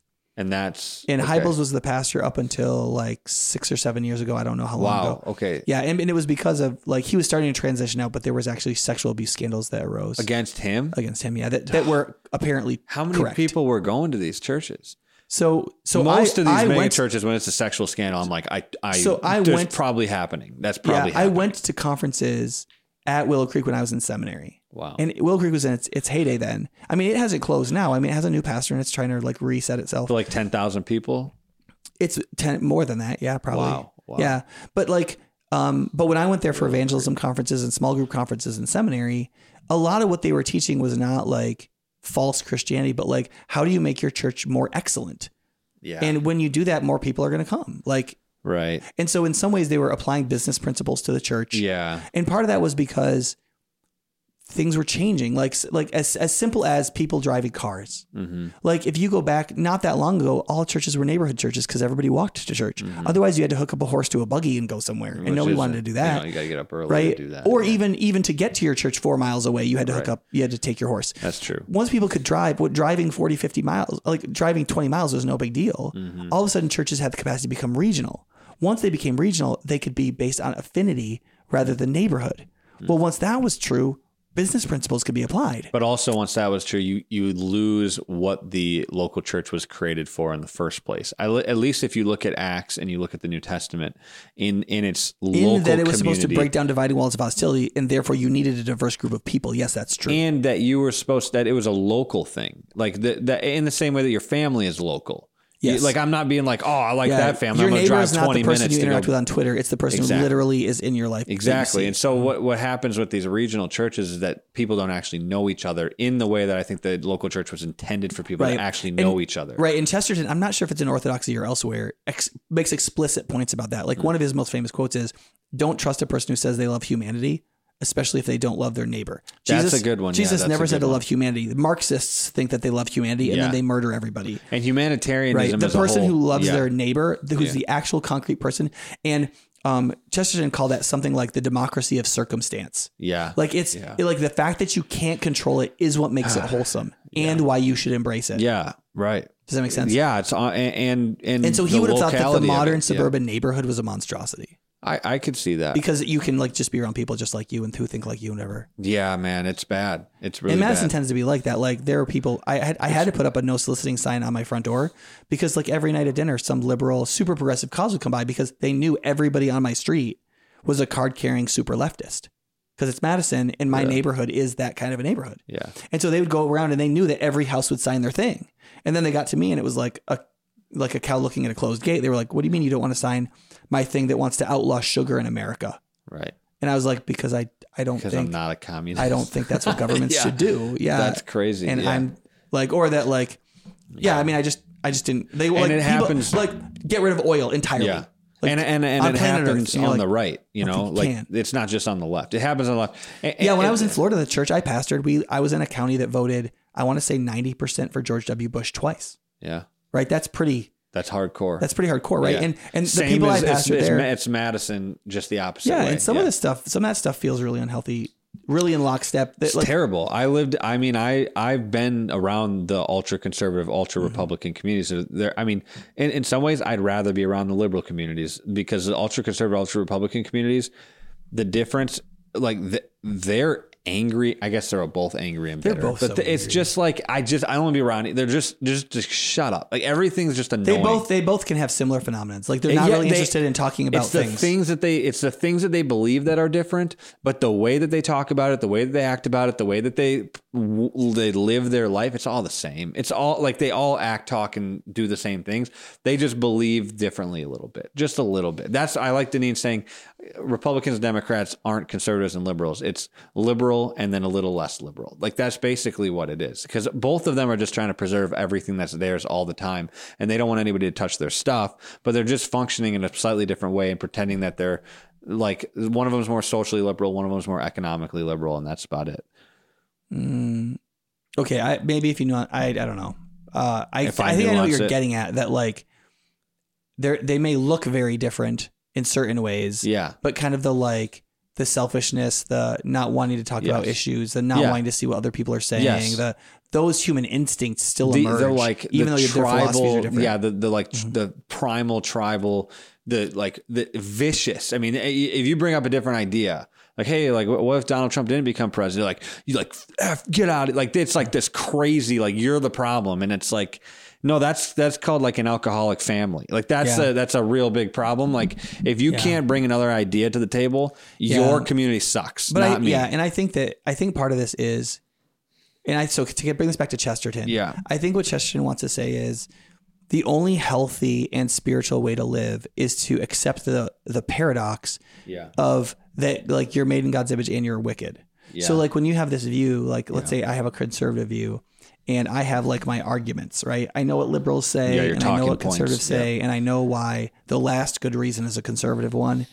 And then a liberal person says, well, have you ever thought of this? Yeah. And I haven't thought of it, and I haven't ever heard that before. What's my emotional reaction? And my emotional reaction is fear, right? Yep. Because something that I had settled, that I felt like I could rely on, and I had security, and just got unsettled. And where at one level I would wish creativity would take over and be like, oh, this is fascinating. Maybe what ends up happening, the world is different than I think it is, but the actual first feeling that I have is emotional defensiveness. You start to deflect, and then you probably start to get angry. You could see this happen in real time when Candace Owens was on Joe Rogan, and he started to push her on the climate change stuff, and she was like, I don't believe that. And he was like, why? And he starts bringing up all these studies in favor of global warming. And she's just like, you could see it happen in real time. She had never researched any of this stuff. She believed it on the basis of what she thought was in line with the political party that she aligns with. And then she started to become like emotionally reactive to it in a deflecting, like in an arrogant, deflecting, kind of condescending way to Joe Rogan. And Rogan, I don't agree with Joe Rogan, but I was like, but you've never thought about this, Candace, and she wouldn't admit, I never thought about this. Part of the issue too is that in our public life with people who are talking heads like that, and this happens with pastors they can't as well, is it's like you have to be able to quote the study because Ben Shapiro can do it. Yeah. Whereas like, like what I would have said is if somebody said that to me, I would have said, like, if you're Joe Rogan saying that to me, I'd say, Joe, here's the thing. I can't debate this with you in real time. Yeah. I don't carry around these numbers with me in my head. Here's what I know. As I've spent hours and hours listening to people on this, I have just found the people who doubted the party line, so to speak, on this, just more credible and more persuasive. So where I'm at right now is that I believe in a certain kind of climate change. I believe that climate change is going to change things and affect people's lives. I believe that we need to do certain things about it, but I don't believe that we should destroy human societies or create wars on the basis of like rash things that we do because we're being reactive. Now, if I was Joe Rogan, I'd ask you if you want to go smoke weed next. Yeah. And I would be like, no, I think I'd rather do a hallucinogen if we're going to do drugs. All right. But I wouldn't do either. I wouldn't do the workout though. I would do the workout and the cold plunge and then that. I don't think I could do the cold plunge. That sounds pretty awful. I tried it in high school. I do really cold showers. I'll turn my shower all the way to as cold as it can go. And I'll take my shower cold for about 5 minutes. And I think that does have a positive effect. It does, but it's a luxury. It's like saying... I think it does get down to almost 50 degrees. And I think to get the cold plunge effect, you've got to do it for 5 minutes. It's kind of like saying I drive exactly the speed limit. I would just be like, you can do that, but it's probably safer. I think it does physically help me. I'm not going to do that. I think it does physically help me to take cold showers. I know some Catholic parents that take cold showers and then they pray for their kids. Okay, but in that situation, and they're literally offering the discomfort to God as part of the sacrifice of prayer. And I don't know. I mean, I want to be like, I'm not sure that does anything, but on some level, I think it's kind of a good sentiment. But it's kind of like the people who like hurt themselves, like to suffer with Christ. That's crazy. Yeah, standing in a cold shower doesn't hurt the good it's body not, God has given you. But it's like that in that kind of a headset. And it does toughen you up. Mindset. Andrew gets when I say headset, it's mindset. I think the point of asceticism is to toughen yourself up and not let yourself just go soft. And to go along with just like going with all your reactivity. Okay, you want to know what I would say to Rogan real quick? I wouldn't even go as far as you went. I would just be like, look, man, I haven't read enough on this. I just don't have an opinion. Like, I'm going to by default take the conservative opinion. I might be wrong. Mm-hmm. You can rip me to pieces if you want to, but I just don't know enough. And I think that if Candace did that, I would just say there's so much more respect. Look, so many lies have come out. Yeah. It's hard to know what's true here. Yeah. And so, some of the people I've heard that are skeptical of this, this is one I struggle with this. I feel like evolution is similar to this. When there is a quote scientific consensus that's getting pushed politically, and then when people want to interact with it, no one will interact with them. Mm-hmm. They're just like, no, there's like radio silence. Yeah, right. My response to that is I distrust the people that are doing that. That feels like a power play. Yeah. And I don't trust power plays. Yeah. Right? And then it makes me weary of everything else that they say. Yeah. And so on one level, like I find some people that talk about evolution very credible, but then when there is a creation person who says, well, let's debate this. And they're like, no, I'm like, wait, if it's so easy, why don't you do it? Like just debate them. Yeah. And when they won't do it, I'm I'm not saying you're wrong, but like, that doesn't help me trust you. Yeah. No, that makes sense. Though it's really hard to have a good debate nowadays. Right. Like what you see, like the Gavin Newsom and DeSantis was a great example. They just yelled over each other and they talk over each other. Particularly, both of them particularly Newsom talked over DeSantis. Yeah, but most aggressively. And I thought, but clowning himself.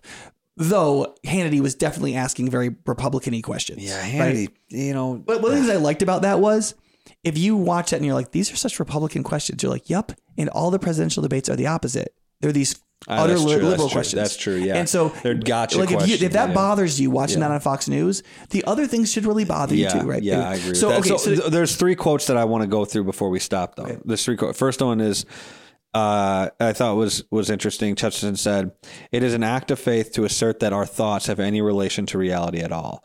And I thought that was like an interesting. It was faith to say that. So he said, "It is an act of faith to assert that our thoughts have any relation to reality at all." And I know that if you take that to its conclusion, you can become kind of an equivocating postmodern. Nothing is true. How can we know? Everything's relative and about how you look at it. And I don't think that's what he's trying to say here. But I do think that in some sense he's saying for you rationalists who are kind of living in that circular rational mindset, you're already acting on faith in that you believe that the things that you're thinking actually have any relation to what's happening in reality at all. And I thought that was actually a good point. I think that that's something that a lot of conservative reformed Christians don't even take into consideration, especially for people who believe so much in the depravity of man. Right. You would think that there would be more thought on like, oh, am I absolutely, completely, totally 100% correct on everything that I'm saying all the time. Because that's kind of what you get for some of these people. It's like, I'm always right. And it's like, you should. Which is a really weird thing for a Calvinist to believe. Yeah. Right. Like Catholics, you would I can think see they would Catholics be the least willing to say. Exactly. I can see Catholics thinking that because they think that reason, they're not totally corrupted by sin or whatever. Yeah, but I would like, think fine. that a Calvinist and an evolutionist would be on similar grounds in like, who knows if we're right who knows here? If I'm right. Yeah. Because the evolutionist believes that their mind has been ordered for survival, not truth. It is funny right? how So they the extent to function. which their mind can know the truth is because their mind has been ordered for survival. Survival is in some ways rightly related to reality. Otherwise you'll die. So there is some sense in which your mind would evolutionarily be ordered to reality. Right. But there's other ways in which the actual test feature is not truth and falsity, but survival and non-survival. Yeah, that's true. And so therefore, you could believe some of your mind because you've survived this, your line has survived this long, but your mind is ordered to survival, not truth, right? Yeah. Similarly, the Calvinist believes that your mind is made in the image of God, therefore you have the capacity for reason, but depravity is in everything. Yeah. And so how do you know when depravity is screwing something up, but when it isn't, it's really difficult. I would think the evolutionists and the Calvinists would be similar grounds, but I actually think that they're both right. The human mind is a muddle of all kinds of stuff, and it is hard to know when you're. And I think for somebody listening right now, they might be like, okay, I'm Calvinist, or maybe not, or I just am more conservative in my faith. I'm more reformed, and I feel really confident. This has made me, which is the case for a lot of Calvinist reformed people, is that I don't want to say that they're wrong because I actually agree with them theologically. But I'm mostly on board. Right. It oftentimes feels like when I talk to them that their belief in the Calvinist, let's just say the Calvinist systematic theology is a emotional safety net for them, that they can, that it almost doesn't feel like they actually are that bought into the theology as much as they're bought into what the theology does for them and how they emotionally interact with the world, and that it can make them feel safe even when things don't seem safe in the world. And I'm not saying that that's even a bad place to be. If that's what's carrying your faith, I think God wants us to have a certain kind of assurance. Yeah. But I think that it can be a dangerous one though, because then you will be shut off. God has given us a person to find that in rather than a systematic set of thoughts. And his name is not John Calvin. It's not John Calvin. Yeah. So how can young Christians think about... Before we go on from that one though. Well, I was going to ask a question about that one. So I think one of the things that Chesterton says, I think this is one of his key points, right, is he says basically, if you trace your thought all the way to the bottom to these properly basic beliefs, right, you get down to some beliefs that you have to accept on faith. If you accept them on faith, you can proceed with reason to all kinds of healthy and good conclusions: empirical, commonsensical, philosophical, imaginative.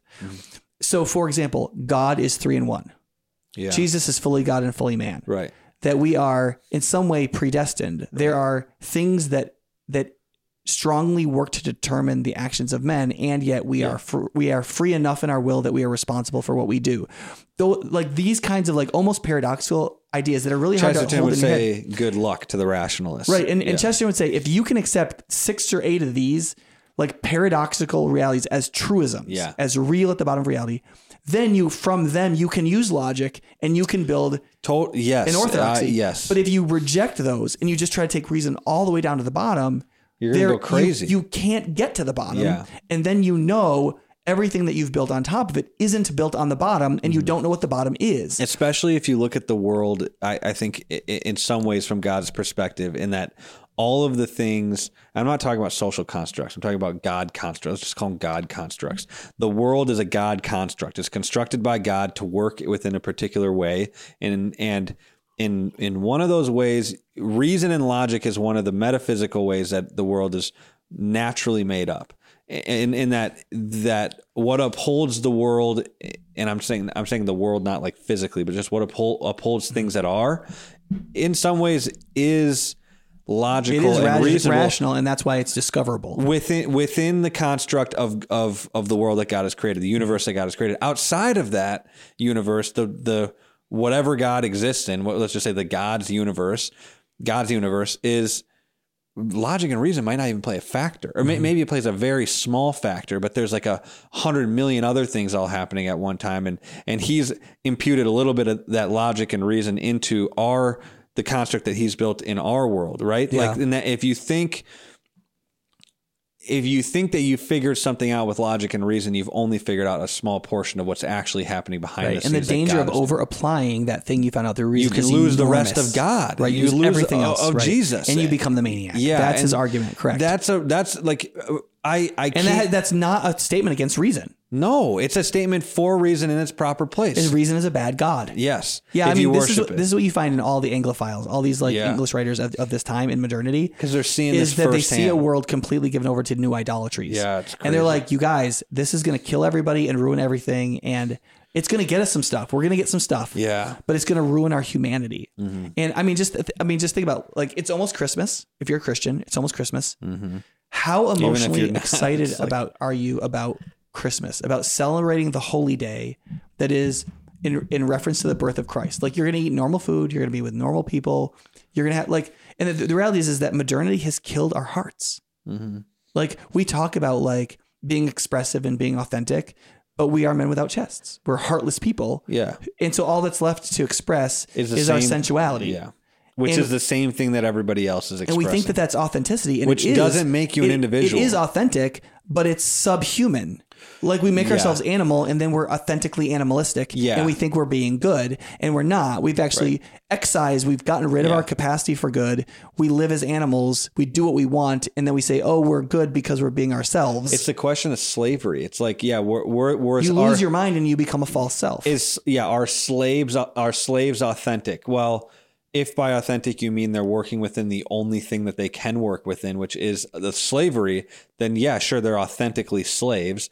But if they were to exist outside of that and be who they were actually created to be, in freedom, in right relation to God, in virtue, they would actually be slaves to the right thing. It's a question of who you're going to be a slave to and what thing is going to produce like true biblical freedom. What does the slavishness of the slavery arrangement produce? Yeah, right. To be a slave of God is to be his son. Yeah, exactly. Which makes you everything you're meant to be in the image of God himself. To be a slave of sin is to be ever reduced to sin itself. Exactly. Which is the most broken and deformed way to be a human being until there's nothing left. Yeah, freedom isn't ambiguity. There is a slavery that's a loyalty. Yeah. And there's a slavery that is a self-destruction. Right. Not all slaveries are the same. Yes. Okay. So my next quote, real quick, we got to be done. Like, we got to get done. But I'm going to put this on a golden plaque and put it in my house. This is my favorite thing in the whole book. It's one of the two favorite things. My favorite quote's in chapter 5. Thinking in isolation and with pride ends in being an idiot. That's one of I love that quote. I just think that's that's awesome. Yeah. So, I mean, I don't know it's very clear in what he's saying here. And I think that this is another, to the right and to the left in Christianity, both these groups oftentimes right now in America are thinking in isolation, and they're both coming to like idiotic, prideful conclusions. In some ways, I think some of their conclusions on the right are more true than the ones on the left, but I think that most of them are idiotic. Like, and they're not being able to actually have a conversation with a person that disagrees with you makes you an idiot. And I think that that's kind of what he's saying here. Now, I don't know how that works out in a world like we live in today. Because and the reason for it is you end up denying a bunch of stuff that's real. I mean, that's what Chesterton's about. And you will deny some of the most important, most wholesome things. Now, if your presupposition is like a poiesis and mimesis, that thing, like, I don't know how to work this out in the modern world. That, like, I think if you believe in a poetic view of the world, almost everything that you construct out of that is probably going to be false. And I think that's where the conservatives are like, how am I supposed to have a conversation with a liberal, lowercase l liberal, who has built their liberalism on the negative view of liberty, which proceeds from the poetic view of the world? And I would say, like, I don't know how to have that conversation, because everything we think we did, I disagree with them on. Mm-hmm. How do you even do that? So I don't. Well, I think Orthodoxy is Chesterton's attempt to do this the year it was written, right? You think so? He starts with things that he does think people can't, the common person who has not ruined their mind can't not know. Like, that they believe that democracy is better than aristocracy. Sure. That they believe that that they believe that there's a way in which fairy tales are sane, more sane than modern novels, for example. Yeah. And that in connecting with something solid where these people still exist, and then to draw them to where he thinks they should go. Yeah. And I think that's, I mean, Chesterton's whole tactic here is he says, I tried to create my own heresy. And in the end, I found out my great punishment was not that I didn't get to keep my philosophy, was that somebody had already discovered it and it was orthodoxy. Right. Like part of it was, he did say that. Yeah. He says like the pagan person who goes out and tries to destroy their religious faith ends up coming back around to the extent to which they're sane and recreating it. Yeah. Interesting. If they're actually connected to the world as it actually is. And so he goes to what he thinks is still sane in his culture for one reason or another. And then he tries to build from that. And I think in that sense, he's a very good bridge builder. I also think he writes in a literary and poetic way. Yeah, it's so even good. though it's rational. And I think he's trying to enliven that in the reader. Sometimes you got to read the sentence over and over to fully understand what he's saying. Right. Like his statement in The Maniac about the guy who thinks he's Jesus Christ and his appeal to him. Yeah. That another Jesus Christ could be better. Those 3 sentences are heartbreakingly beautiful. Yeah, they're good. If you read them slowly and think about them. Or if you read this slowly and think about it, thinking in isolation and with pride ends up being an idiot. If you just read that over and over again, it's poetic, heartbreakingly beautiful. Yeah. Yeah. And idiot in that context means somebody caught in the repetitive circle of insanity. Yeah, someone it goes caught in around the prison and around of their and own around mind. and around. They and around, don't think outside. Yeah, whether that's a certain way of thinking about modernity, rationalism, evolution, right. Calvinism. I Arminianism. remember I've seen some people do this with Catholicism too. Yeah. That if the church is supposed to be unified and Catholicism says it's the one true church, and they get caught in like one of these logical turns. Yeah. And they go around and around and around and it just like eats them alive. And instead of becoming Catholics, they lose their faith. And it's really sad. I think. Right. And I think what's good about especially because that has nothing to do with the validity of the gospel of Christ. Like in some ways it does, but that has to do with the mission of the local church rather than what it brings up is the disappointment in the church. Yeah. Right? Whatever. Anyway, so I think one of the things that he's getting at that's really important. Okay, sorry, I'm losing my thought here. Yeah, sorry, go ahead and read whatever your last quote is. Well, the last quote that I thought was just super funny. He says, they stand at the crossroads and one hates all the roads and the other likes all the roads. The result is, well, some things are not hard to calculate. They stand at a crossroad. I think that's so funny. And it's just like the way that he, which I guess this is kind of gets to, I think this, maybe it doesn't summarize everything, but it feels like it's summarizing kind of where things are at.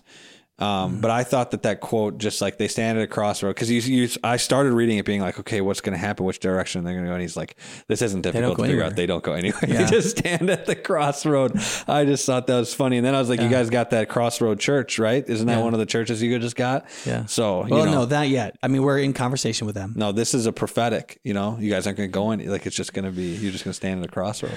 We'll see. Yeah. No, but a crossroads is a good place to find people and direct them on a good way. Yeah. Well, so what what exactly is he trying to say here in the crossroads? Is that just like these the two ways of thinking about the world are I guess, what is he trying to say? One of the things he says in the book is that there's a way in which optimism, nobody can respect the wrong kind of optimism, but pessimism is even worse. Because the pessimist tells you what's wrong with the world and almost takes pleasure in the fact that it's like that. Yeah, that's true, man. As opposed to like really mourning the fact. Mm-hmm. Like if I say, look, Republicans and Democrats just don't seem to be able to get along. And I say it with a kind of smugness that like, look at me, like I get that. I see it. Right. And and it's almost like, ha ha ha, they're just going to destroy each other. It's like, no, the right response here would be crying.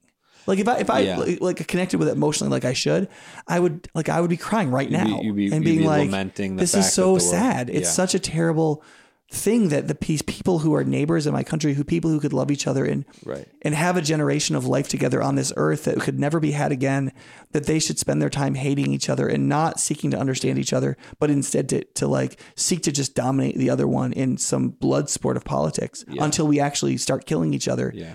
Is the saddest thing, one of the saddest things I could possibly imagine. You know who I think does a really good job of walking that line? I think John Piper does a good job. I think his Christian hedonism thing is good. Like yes, he's a Calvinist all the way, but he is primarily focused on joy.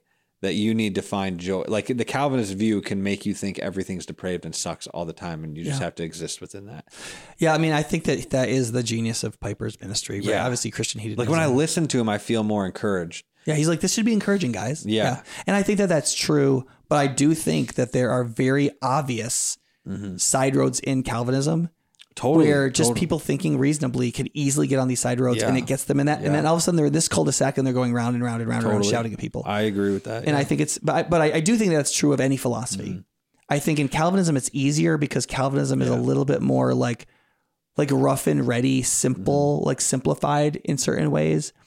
Whereas in Catholicism, it's such a winding jungle of thoughts that I think it's a little bit less likely for that to happen. It is. It seems. But I like see people go round and around in circles on like the Hail Mary and stuff and rituals. I mean, it could be anything. I mean, I think Satan will use anything. But I think it's interesting that it almost feels like the problem isn't with the philosophies or theologies. It's with the mind. It's with like the human mind fixating itself on things to get it and to get itself. It's fixating itself on these things to get itself out of the thing so that it can do the sinful, bad thing that it really wants to do. And it has really nothing to do with, and that's why I think like, and Chesterton is trying to say this, I think it has nothing to do with reason. It has everything to do with people not being able to reason would tell you properly, it would tell you that you need the other side of it, the paradox, the romance, the whatever it is. That was what reason would tell you. What you're doing in your circular logic that just keeps running amok and making you want to leave whatever you can see as Christianity, that's not reason. That's vice, that's sin, that's the opposite. Yeah. I mean, one of my quotes I say over and over again that you probably hate is the problem. One of the reasons we're all fighting with each other is not because everybody's wrong, but because everybody's right. And that's why nobody can give up their view and actually find any unity. Yeah, I do hate that. Yeah, and it's because the thing that will free you, like if you're trying to figure out why Republicans are wrong, the way to free yourself from thinking Republicans are right is to admit what they are right about. If you'll actually listen to them enough and figure out what they're actually right about, what they're really correcting, the reason why they can't accept your liberal view is because they're actually right about some things that you won't accept and you won't admit. The reason you won't accept and admit them is because they would break up the systematic security of your liberal thoughts. I agree with that. You're not saying if you would just be like, yes, actually conservatives and Republicans are right about these 7 things. And they actually destroy my philosophy and its coherence. Yes, that's right. Progressivism is destroyed by them. The Republicans are right about those things. But the same is true for Republicans. If Republicans would admit what progressives are right about, the clear, clean, systematic nature of their safe, secure republicanism would be shattered. So because the poor wouldn't just be the villains that they think they are. They would be these problematic people that are both responsible for what happened to them and in need of our help and that we are responsible towards. And then it's like, well, crap. I agree. And libertarians are maybe the worst. And you're not saying that they're both all right. You're saying, no, and I don't disagree with that. But even critical theorists are right about some things. But I would just say, the moment you admit what they're right about, you can then summarily dismiss all the other crap they're wrong about. I would just say everybody's mostly wrong.